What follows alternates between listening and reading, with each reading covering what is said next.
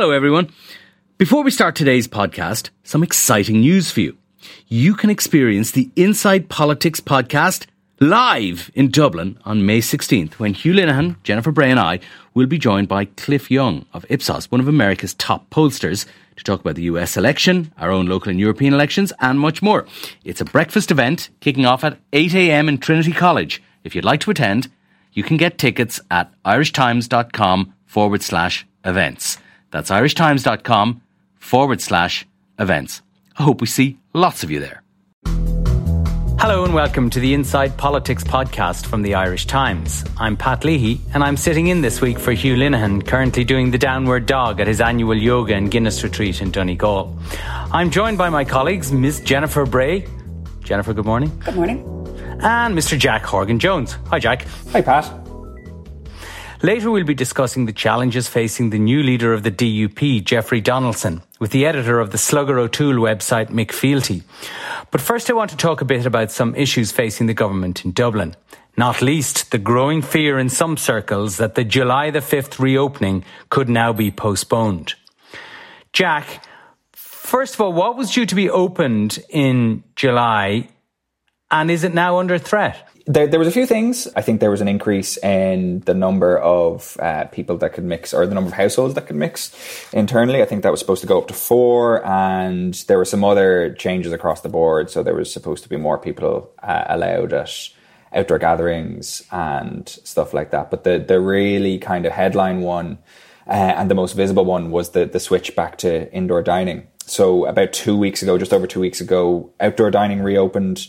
And the next staging post on that was restaurants being allowed to have people inside and pubs being allowed to have people inside. And that was a real kind of important, it's an important moment because not only does it signify that the virus has remained under control to a greater or lesser extent through the reopening that has happened so far, it also would signify that we were comfortable enough with where we're at in the vaccination program, that there could be like a step change, a very clear step change in how risky the activities we were willing to countenance were, because obviously moving inside is significantly more dangerous in terms of the risks of transmission than eating outside. I think that there is a clear and present danger at this point to plans to reopen on July 5th. In fact, if I had to take a bet now, I'd say it's almost certainly going to be pushed back. The reason being that we have this new Delta variant, which at some point in the coming weeks is likely to become the dominant variant, and it's more transmissible and it is more resistant to incomplete schedules of vaccination. So if you take a step back and look at this in terms of the risk reward for government, the reward of reopening would be that we'd stay on the timetable and, you know, you'd avoid another bashing of the collective ears by the hospitality sector. But the risk is pretty significant as well. It's not as significant as Christmas because I think in all scenarios, vaccination mitigates against more serious levels of disease and death, but it doesn't totally mitigate against the risk of a small further wave of infection and associated hospitalization and some level of death. And it doesn't protect the government against the possibility of, if that were to happen, then having to backslide and perhaps move a step back, close indoor hospitality again. And that is anathema to the government's post-Christmas strategy, which has been basically controlled by two organizing principles. The first being that things will be done in a stepwise, gradual approach and will be done slowly. And the second one, that it will be done permanently, that what opens will stay open. And I think that if either of those covenants, the procedural ones or the kind of outcome ones, were to be broken, I think there'd be a serious problem politically for the government. And I think that's why all the kind of various calculations that are going on at the moment would favour a delay to the reopening, certainly of indoor hospitality. There's an associated issue with travel coming down the tracks, which is actually more complicated as well, though. There does seem to me to have been a sort of a change on this in the last 24, 48 hours. So over the weekend and even as late as Monday and even as late as yesterday morning on his way into Cabinet, the Taoiseach was saying, at present there is no question or there is no threat to the July the 5th reopening. But by last night, and we see this reflected on the front pages of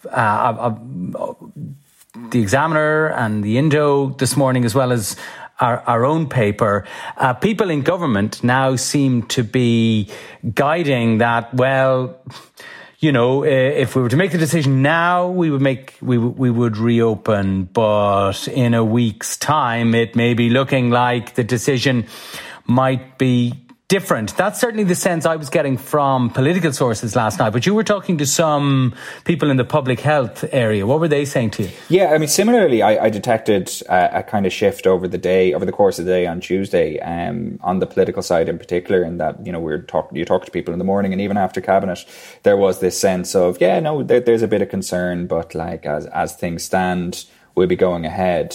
But there was a subtle shift as we moved into the afternoon, into the evening, and who knows exactly what conversations were happening between, the highest level of government and the highest levels at the National Public Health Emergency Team.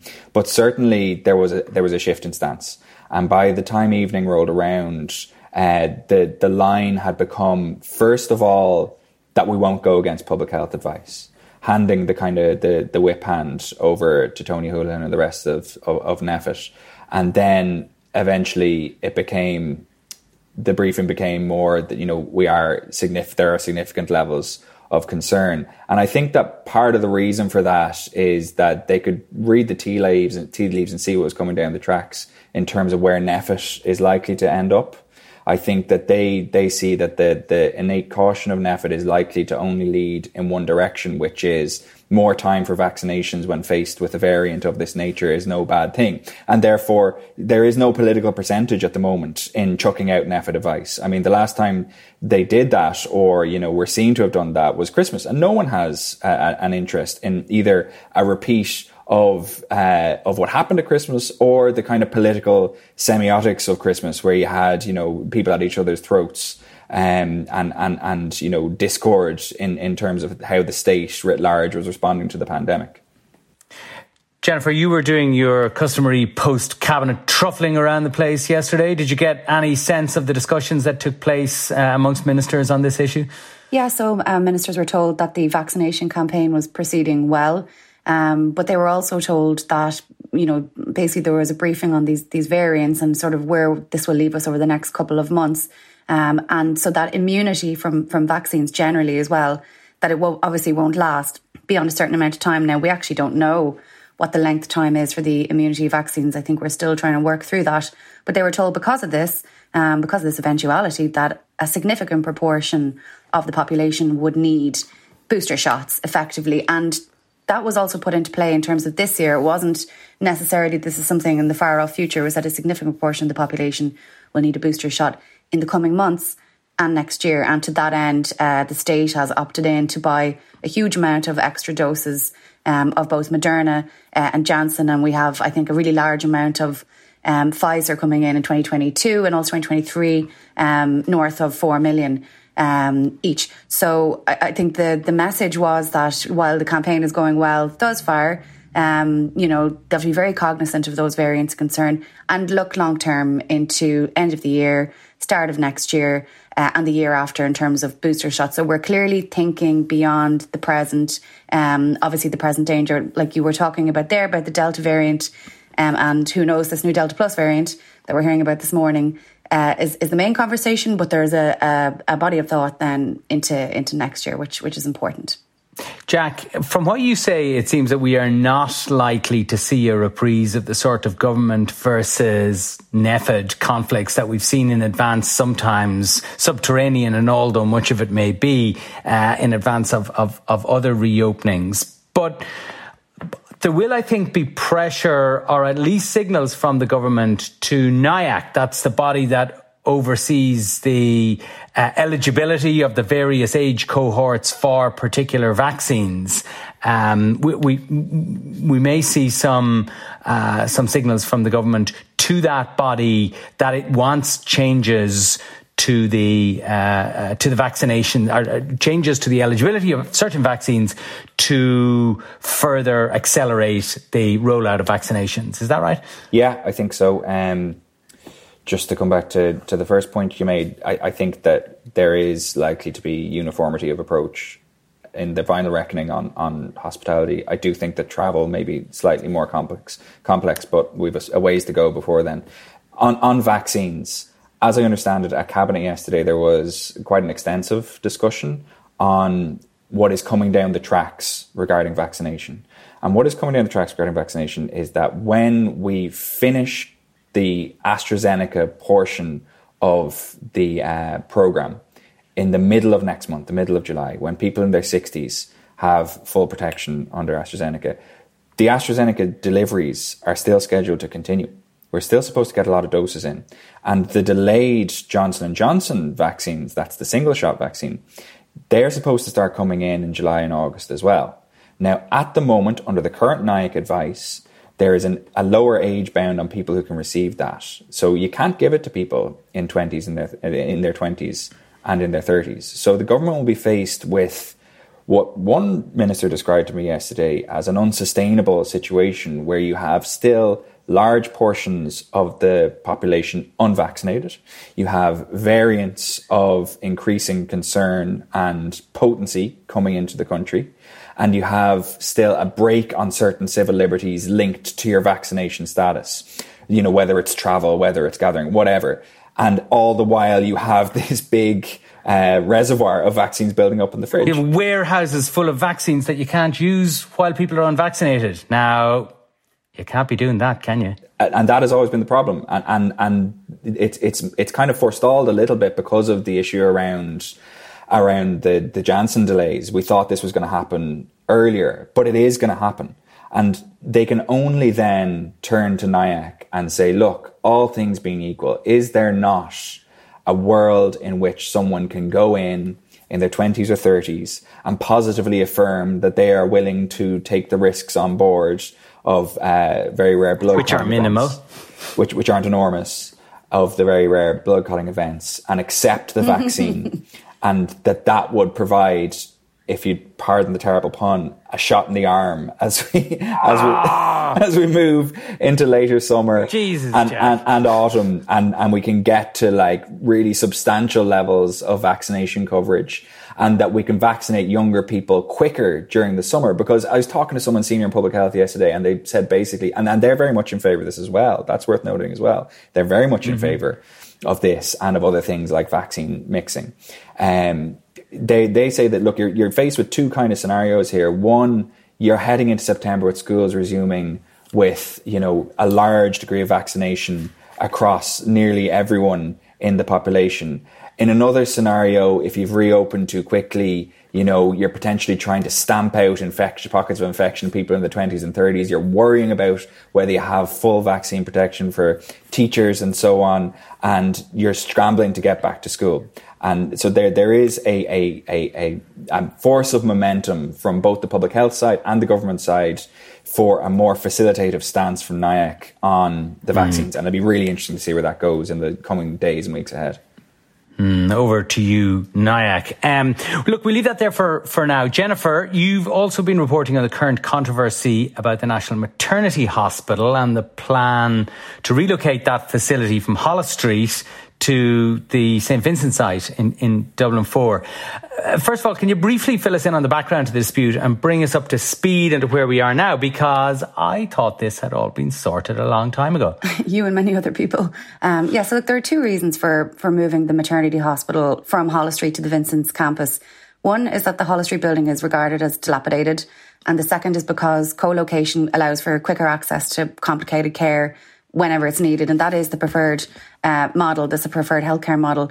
And, you know, we've been hearing about co-location since 2008, but in any way, it was actually back in 2013 that the then Minister for Health, James Riley, announced that the Holles Street Hospital would relocate to the Vincent site at a cost of 150 million, it must be said.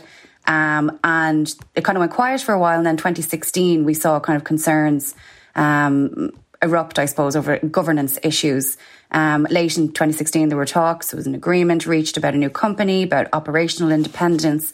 All seemed fine until the following April, and people will probably remember this because it was a bit of a controversy at the time, April 2017, when it emerged that the Religious Sisters of Charity who own the land would be given ownership of the hospital effectively, because they were to be the shareholder. And this story is kind of complicated in some ways, but they were to be the shareholder of a new St. Vincent's healthcare group, which would run the hospital and be the sole owner of it. That kind of resurrected concerns about Catholic ethos at the hospital, about religious influence. And if you remember at that time, I think the following month, in May 2017, Dr. Peter Boylan, former master of maternity hospital, resigned from the executive board, and he said that the board were blind to the consequences of transferring ownership effectively to the group. So the following month then we had the Sisters Charity saying they'd end all involvement in the Vincent's Healthcare Group. They would not be involved in the hospital.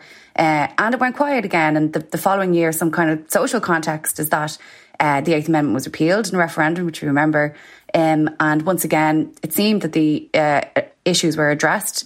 And even as there was a process. Oh, sorry to interrupt, but there was a process to iron out this, overseen by the state's premier industrial relations troubleshooter, and I thought there was an agreement reached. There was an agreement reached. I think what's happened is in the intervening years, as the department has worked with the St. Vincent's group and worked through the legalities of it, the structure has kind of changed from what he proposed. So he proposed a system basically whereby there would be clinical independence, operational independence. There would be a certain amount of directors and a certain amount of, on both sides that basically kept everybody happy, more or less.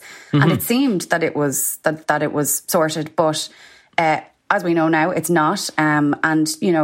At the very end of 2019, this kind of came up again, and Leo Varadkar, who was the Taoiseach at the time, said that this would be a state-owned building on state land, and that the details of the legal transfer were being sorted out, and they'll be sorted out in a couple of weeks. Now, obviously, we know that's not the case. In the intervening period, what happened was that the Sisters of Charity had to effectively ask for permission from the Holy See to transfer its shareholdings to this new holdings group. So it's a new charity, effectively, that'll own the hospital. And they got the letter of grant, but that caused concerns amongst campaigners because they believed that there would still be some influence of canon law in the new company, because the ethos or the stated values were very similar to Catholic stated values of the former. It's very complicated, but basically they were worried that there would still be that religious influence. Is the issue then that the separation of ownership and governance, which seems to me was at the heart of the Mulvey compromise, or the Kieran Mulvey negotiated agreement, that those issues have become again muddied, and that there is the fear from campaigners and from the opposition's point of view, and also I think nursed by some people in government, is that certain procedures, many of them relating to women's reproductive health, that are in conflict with Catholic doctrine would not be available, which are currently available in Holles Street, would not be available in the relocated Holles Street. Is that the point? And is it on those points that we are awaiting reassurance from the religious side, if I can put it like that? Yeah, I mean, there are two issues there, right? There's the issue of ownership, like you talk about, and there's also the issue of clinical governance and independence, and basically how the new hospital will be run. And they are separate, but they're so interwoven. So if we're talking about concerns that the new company will have a Catholic ethos or religious influence, what the Minister for Health, Stephen Donnelly, said as early as this morning on Morning Ireland, he said that he has, he's got a legal opinion that is absolutely not the case, and that he's working with officials in the Department of Health.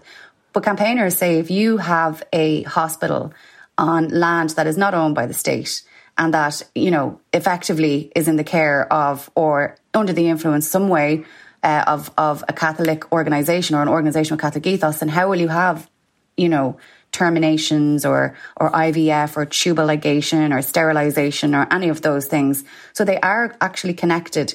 The other issue with the ownership, I think, is that, Leo Varadkar this thing was kind of bubbling under this year, and it was simmering away, and campaigners were raising concerns, and they weren't really being listened to a certain degree. People were kind of saying, well, do they have a point, don't they? And it was very hard to get your head around it until Leo Varadkar stood up on the Dáil and said that, the state had problems with effectively putting in... Why does the state have problems now when it didn't appear to have them before? I get the impression that certainly Leo Varadkar always thought, as I said, he said in late 2019, that this would be a state-owned building on state-owned land. Now, the cost has shot up, as Jack was reporting, to 800 million, which is massive. It's a big increase from 150 million. And I think the concern in government is protecting that taxpayer investment, massive investment, and saying we're putting 800 million euro into this and we won't own the land. And how does that marry, because it's supposed to be a 99-year lease, effectively, with an option for a 50-year extension. So he's raised those concerns. Now, when he first raised them, I think it set the whole thing alight again. But at the weekend, at his Ardèche, he said that it was a red line issue for the government in terms of owning the site. And, politicians were given a briefing last week privately where they were told the state had tried to buy the land before and had failed. And, there was a debate then in the days afterwards. So what we had then yesterday was effectively, I'd heard that meetings were being planned between the department, between Donnelly and the Religious Sisters on one hand, and also the St. Vincent's Healthcare Group, and that the government was going to make an approach to buy this land. And I think they thought that they had a willing sale, or a sale that they thought it would happen effectively. And then the St. Vincent's Healthcare Group put out a statement yesterday evening in which they said that they must retain ownership of the site. They shut the door. They shut the door. Yeah. They completely blew up the plans. Is that the end of that, or what are the next steps now?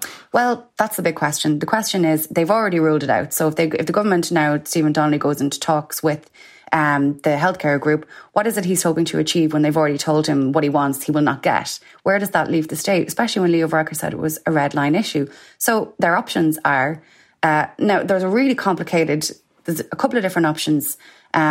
There's a site transfer, but they're obviously not going to do that because they want to own the land. You could look at the option of CPO. They really don't want to do CPO, compulsory purchase order, because it will take years and be bogged down in legal problems and all that. See you in the High Court. And yeah, exactly. But there's another option, which is to abandon the project and possibly co-locate the Holles Street Hospital, maybe somewhere like Tala, because all of the other relocations of maternity hospitals are going to sites that the state owns, effectively. Those problems haven't arisen elsewhere. Now, they really don't want to go down that road either, because they've put money into the site already and they've set it up and they've had years and years of negotiations. So the question of where it goes now is very, very much up in the air. Very much up in the air. Sounds like if we're not back to square one, maybe we're back to square two. Yeah. Or I think square it's sorry, just to interrupt. I think it's interesting, and Jen touched on it there, is why are we talking about this now? And it's because of this intervention, effectively, from Leo Varadkar and the Dáil. He's a dab hand at avoiding questions when he wants to, and putting information into the public domain when he wants to as well. So it's interesting that he effectively chose to respond to Breed Smith and launch this kind of Exocet missile into the side of the process by saying, yes, we have issues. And there's various schools of thought as to why he did that. Like, there's a kind of very conspiratorial one, which is like it's something to do with the Dublin Bay South by-election, and he's trying to show that, the liberal-leaning lovies of Dublin Bay South, that Fine Gael and James Geoghegan by extent are willing to stand up to the nuns, etc., etc. I don't particularly buy that, to be honest.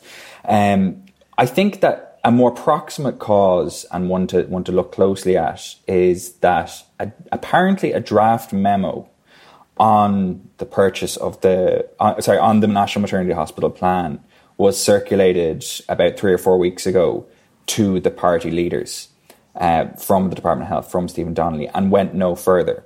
So I wonder, did the party leaders at that point, in fact I'm led to believe that the party leaders at that point found something in there that they didn't like, and that may be what has kind of thrown sand in the gears at this moment.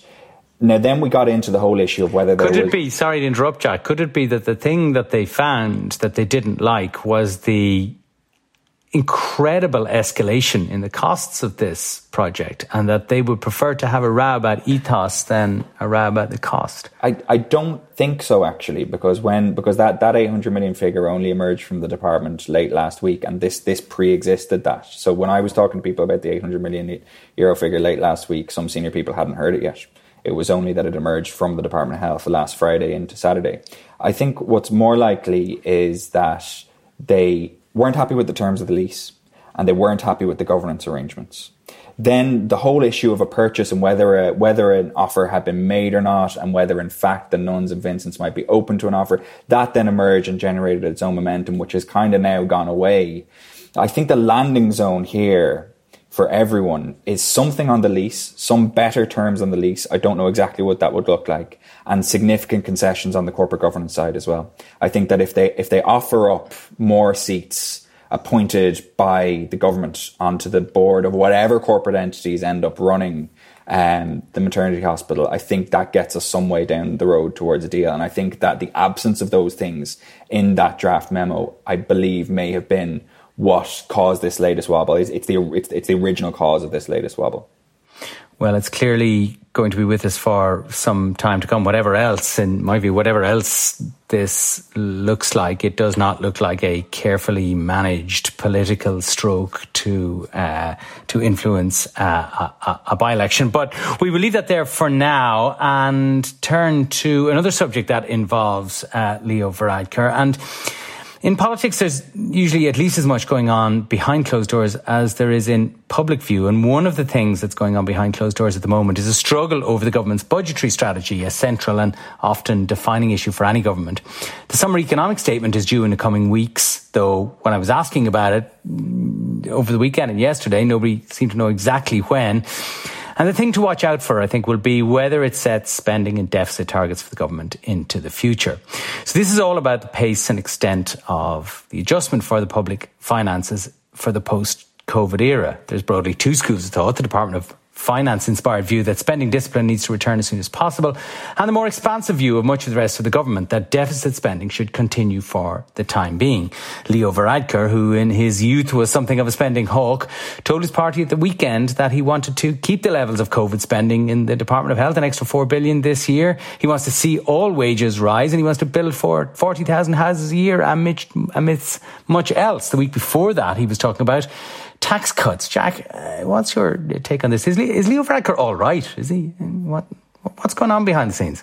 You know, it's actually interesting. So the last story we were talking about, the maternity hospital, on last Friday, when that 800 million figure emerged around the cost of the new maternity hospital, apparently it was said in that meeting on Thursday to the opposition politicians, and I heard that, and I was running around trying to stand it up.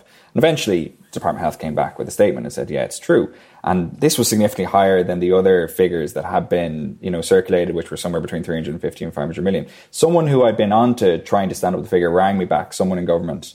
And I said, oh yeah, no, it's grand. I have the figure set up. And they said, what is it? I said, it's 800 million. And the Department of Health has confirmed it. They said, oh geez, that's so much more than had been agreed hitherto. And, I thought it was 500. And then they kind of said, sure, I suppose it's just a rounding error at this stage. The government is, and the point I'm making there is this government is so used to spending money, spending titanic amounts of money. Like, we have come out of where we're still in a phase really where like the only comparison is like a wartime mobilization of the entire state and a wartime mobilization of the exchequer to one end.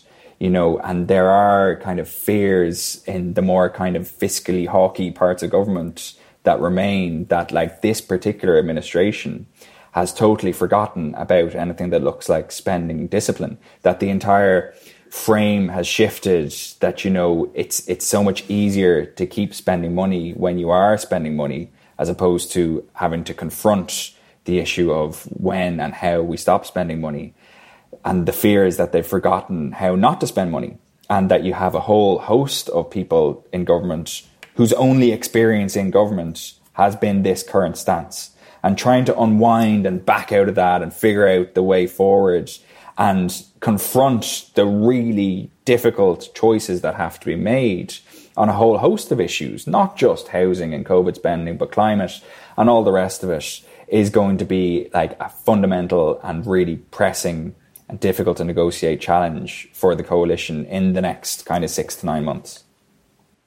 Isn't there a broader issue behind this, Jen? Because I expect this is all a matter of degree, and some sort of compromise will be hammered out, between the parties. But the experience, and we're approaching the first anniversary of this government, the experience of it so far is that political problems as between the three parties have been solvable by the application of large amounts of money. Now, of course, there has been, like governments everywhere, Irish government has been borrowing and spending big, as Jack outlines, to meet the costs of COVID. But it's also to meet run-of-the-mill political problems, which are solved by the first instinct of politicians, which is to spend a load of money on them. So when that money not runs out, but when the tap is turned down a bit, and I think even the most enthusiastic Keynesians in government would realise or would admit that over the next year, 24 months or so, that the sort of spending we've seen or the sort of immediate recourse to spending to solve problems, political problems, over the last 12 months, that will ease off. And is that going to make it, I wonder, a lot more difficult for the government to get over those day-to-day issues that jump up and bite every government in the tail end? Absolutely. I mean, you're right. Like, money just gets thrown at issues that come up, and it's been easier to do that in the recent context. I thought it was very interesting it was kind of a sort of throwaway comment by the Taoiseach in the Dáil yesterday, where he said on Monday night he'd been given a presentation by the Minister for Finance, Paschal Donohoe, and the Minister for Public Expenditure, Michael McGrath, and they gave basically an overview and a presentation of the forthcoming summary economic statement, which you've been writing about. And he was saying it was a sober assessment of the situation over the next 5 years, generally speaking. So he said, we knew that there would be exceptional spending effectively for these 2 years, and that was required. It was needed because of the pandemic. But that generates an exceptional deficit. And he was basically saying the plan is to ease the way out of that towards a balanced fiscal position over the next 5 years. And he kind of presented it as a trajectory and kind of a slow move into that direction. But we don't know the detail around how that's going to be achieved. And how they're going to pay for that and what they're going to cut back on, especially when you have, Leo Varadkar at the Ardèche talking about, basically the Department of Health absorbing and continuing with all of that extra funding that they've been given. And we know that the state is going to be so much bigger after the pandemic and that it'd be a permanent thing. We just don't know yet what the plan is to move us towards that position. And I would wonder, the cynical part of me wonders, are they heading over the 5-year direction so that when they get to the next election, what they're handing potentially Sinn Féin, who the trends suggest are going to sweep into government buildings, are they handing them this problem eventually at the end of their government term and saying, well, now you have to make the difficult decision? Now, that's just the cynic in me, but I would wonder. Such cynicism in one so young. I suspect we'll be back to talk about this quite a lot over the coming weeks and in the months ahead. But for now, Jennifer, thank you very much. And Jack, adieu. You're listening to the Irish Times. Get the inside track in marketing with the Inside Marketing podcast. Every fortnight, we talk to some of the leaders of the Irish marketing industry and beyond. Whether it's the death of the cookie, the future of search, or exploring the world of gaming. Find out what it means for marketing in Ireland. Follow Inside Marketing to get Inside Marketing. Brought to you by Dentsu Ireland and the Irish Times Media Solutions. Available on all major podcast platforms.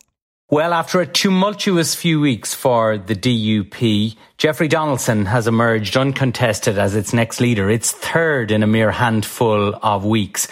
What sort of challenges will face Jeffrey Donaldson now as he picks up the reins of a disunited party in a fractured political landscape? Well, I'm joined by the editor of the Slugger O'Toole website, Mick Fealty, to discuss. Mick, thanks for joining us. Jeffrey Donaldson takes office at a time of unprecedented challenges, really, not just for the DUP, but a time of kind of great uncertainty for unionism in general. What faces him immediately and then over the medium term, I suppose? Well, immediately he's got to try and bring the party together, and that looks like prima facie, it looks like a difficult job to do. I suppose the one good thing he's got in his favour is they've all seen what happens when you put in a polarising leader, a leader that doesn't employ anybody in either executive seats or chairs at the Assembly for his allies, or gives it all to his allies and none to his enemies. I think they've all had a moral lesson about what damage they all ship when that sort of thing happens. And to some extent, that overclouds the original concerns that prompted the coup on Arlene Foster in the first place, which was pressing concerns from the public about the effect that the protocol is having on the East-West trade flows. Now, they're not having them yet because of the grace periods, but they're getting representations from business telling them this is simply not something they can live with. So to some extent, that's been downgraded, and party unity has been upgraded, I think, as part of the internal priorities of the DUP. Is the party itself, do you get the sense, in any way chastened by the recent events? In other words, has it caused, have the two departures, have they caused the DUP leadership, I mean that in the broad sense, to reflect on their own behaviour? And if so, does that give Jeffrey Donaldson more of a free hand to deal with the two governments on the protocol issue? Yeah, I think it has. Even Edwin Poots. I think Edwin Poots is the typical introvert, not particularly gregarious. I think much of the mistakes he made were to do with the fact that he's not that great with people, and not that great with telling the public the real story. Both he and Arlene Foster recently unburdened from serious senior leadership responsibilities. He went on Radio Ulster yesterday morning, gave an interview in which he said, look, I stood outside here, the BBC in 1985 and 1986 as a young loyalist. I went to all the street protests around the Anglo-Irish Agreement. And you know what? We didn't make any difference whatsoever. So that people who are saying pull the Assembly down and that will ensure we can win on the protocol, that's a demonstrated failure from the past. Whereas I can see through negotiation, we're making actual progress. And I think this goes... So I think that's something internally that has been long recognised within the DUP, but it's something they've been very poor at externalising to their own political support. So to some extent, I think Jeffrey's going to have to continue down on that line with levelling with people, saying, look, Stormont is our friend. It's the only real influence we've got. And we're going to have to build on that. And more broadly, it needs to start telling better stories about itself and about Northern Ireland than it has done heretofore.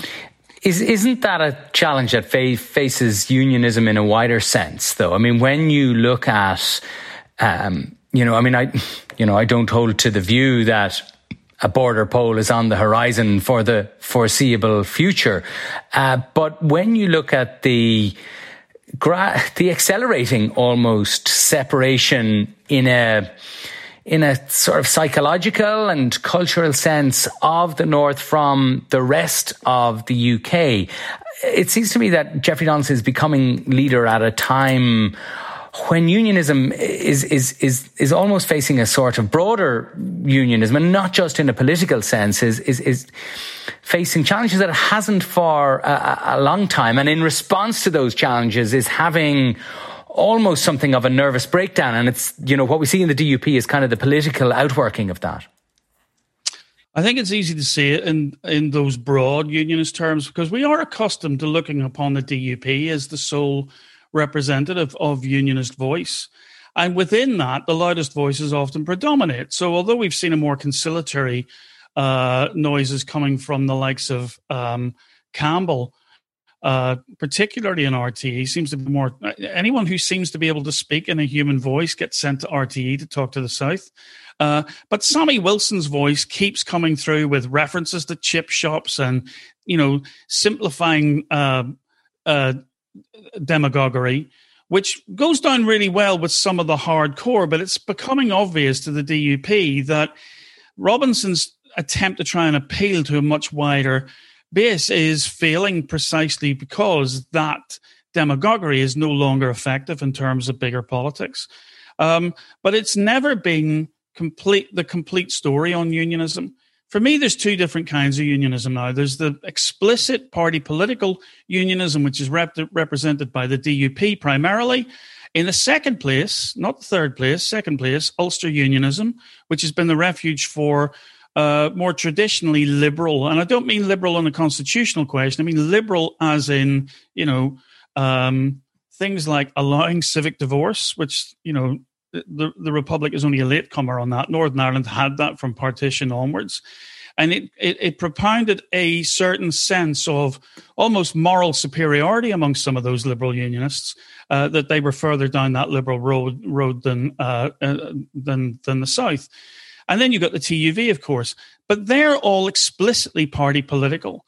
There's also a group of people who are, at times I've described as post-unionist, but are probably just post-20th century unionists in the sense they don't want to go out and vote for a party that defines itself purely on constitutional identity, but much more on Northern Ireland as a thing in itself, actions that actually address things in the here and now rather than in the never of constitutional change. And so, where did the Alliance Party get its last win in the Westminster elections? The place I come from, North Down.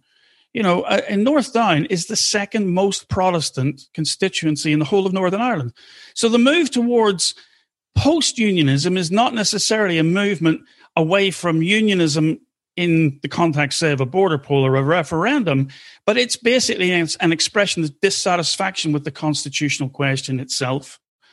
So, yes, I think there is a nervous breakdown, but that's a pejorative way of putting it. I think there's just a breakdown of old certainties, and the public are simply moving away and making their own decisions about who's going to be most effective when it comes to representing their voice. And maybe like electorates, both here and in lots of other places, the voters are becoming, disconnected or unrooted from their traditional homes. And that gives us an electoral politics that is extremely unpredictable for a start. And Jeffrey Donaldson is first and foremost a politician, and he will be focused, I think, on next year's election, assuming that it doesn't come before next year, and on this existential challenge for the unionist parties as to whether they can